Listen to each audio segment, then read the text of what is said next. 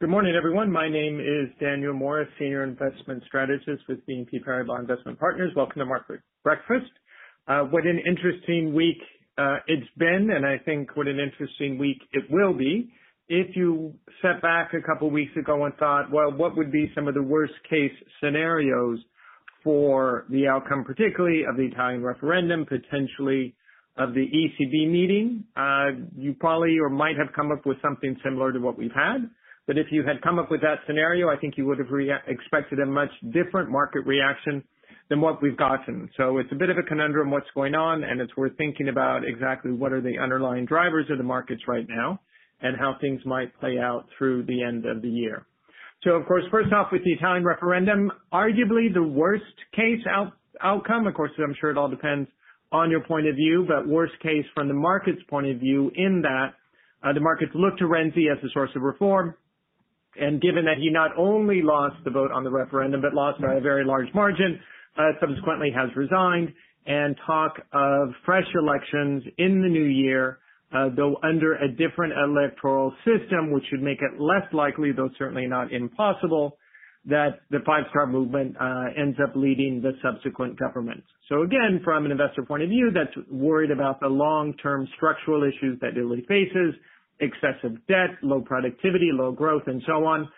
You're honestly not more confident than you were before. If anything, you're less.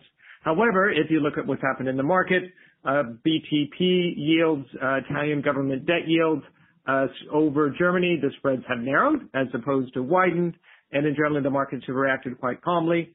On the other end, you have seen spreads on CDS, on credit default swaps, for Monte dei Paschi, which is, of course, the core of the problem, though not the only problem within the financial system, especially on the subordinated debt, have widened quite a bit.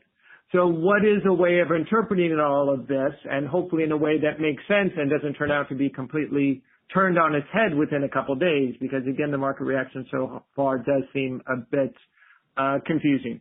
So the generous interpretation is that with the heavy loss of Renzi, it's more likely now that you get a government or a state bailout, government bailout of Monte dei Paschi, and all the market really cares about at this point is that the banks are bailed out.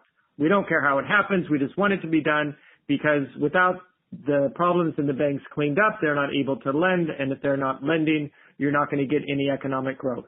So by this view, we get the state bailout, hopefully in a way that protects to some degree the retail shareholders so you don't have anything that increases the popularity of the five-star movement. You do perhaps get new elections, but that's not necessarily so unusual in Italy. More importantly, we get a better, healthier banking system and ultimately better growth, and that starts to address some of the problems that Italy faces. So again, that's a bit of a generous interpretation.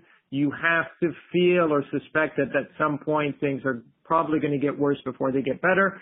But don't forget, of course, the ECB is there standing behind Italy, which is the other result of last week. Did the ECB taper? Did they not taper? They said they didn't. If you just look at the numbers, however, it's pretty difficult to conclude that they didn't. They were buying 80. They're going to be buying 60. That's less. I think it's implicitly a taper. And over time, this is just going to continue. And if you look at the market reaction, by and large, though not entirely, that seems to be what the market believes. You do see bond yields up, though that may be just as much because of the increase in treasury yields. You see the euro initially weakening but strengthening since, so that also suggests that they're not getting as much monetary stimulus as you thought.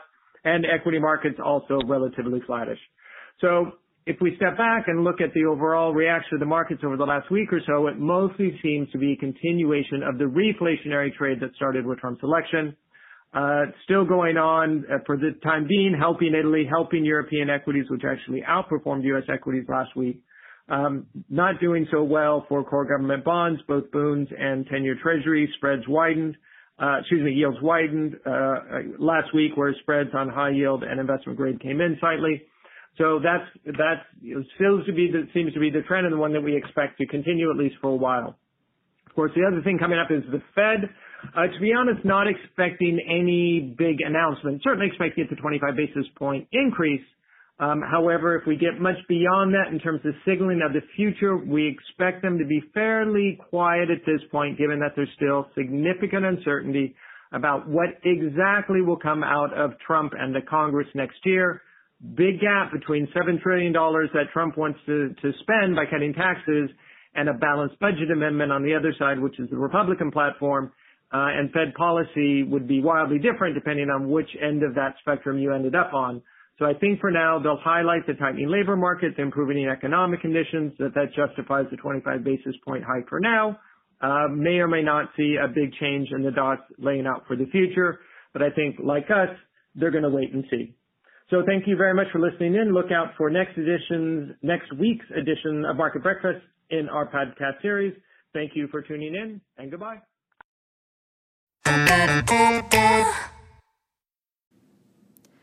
This podcast presentation is not intended as investment advice or an offer of products or services by BNP Paribas Investment Partners or any affiliate. The information and analysis in this presentation is only current as of the publication date.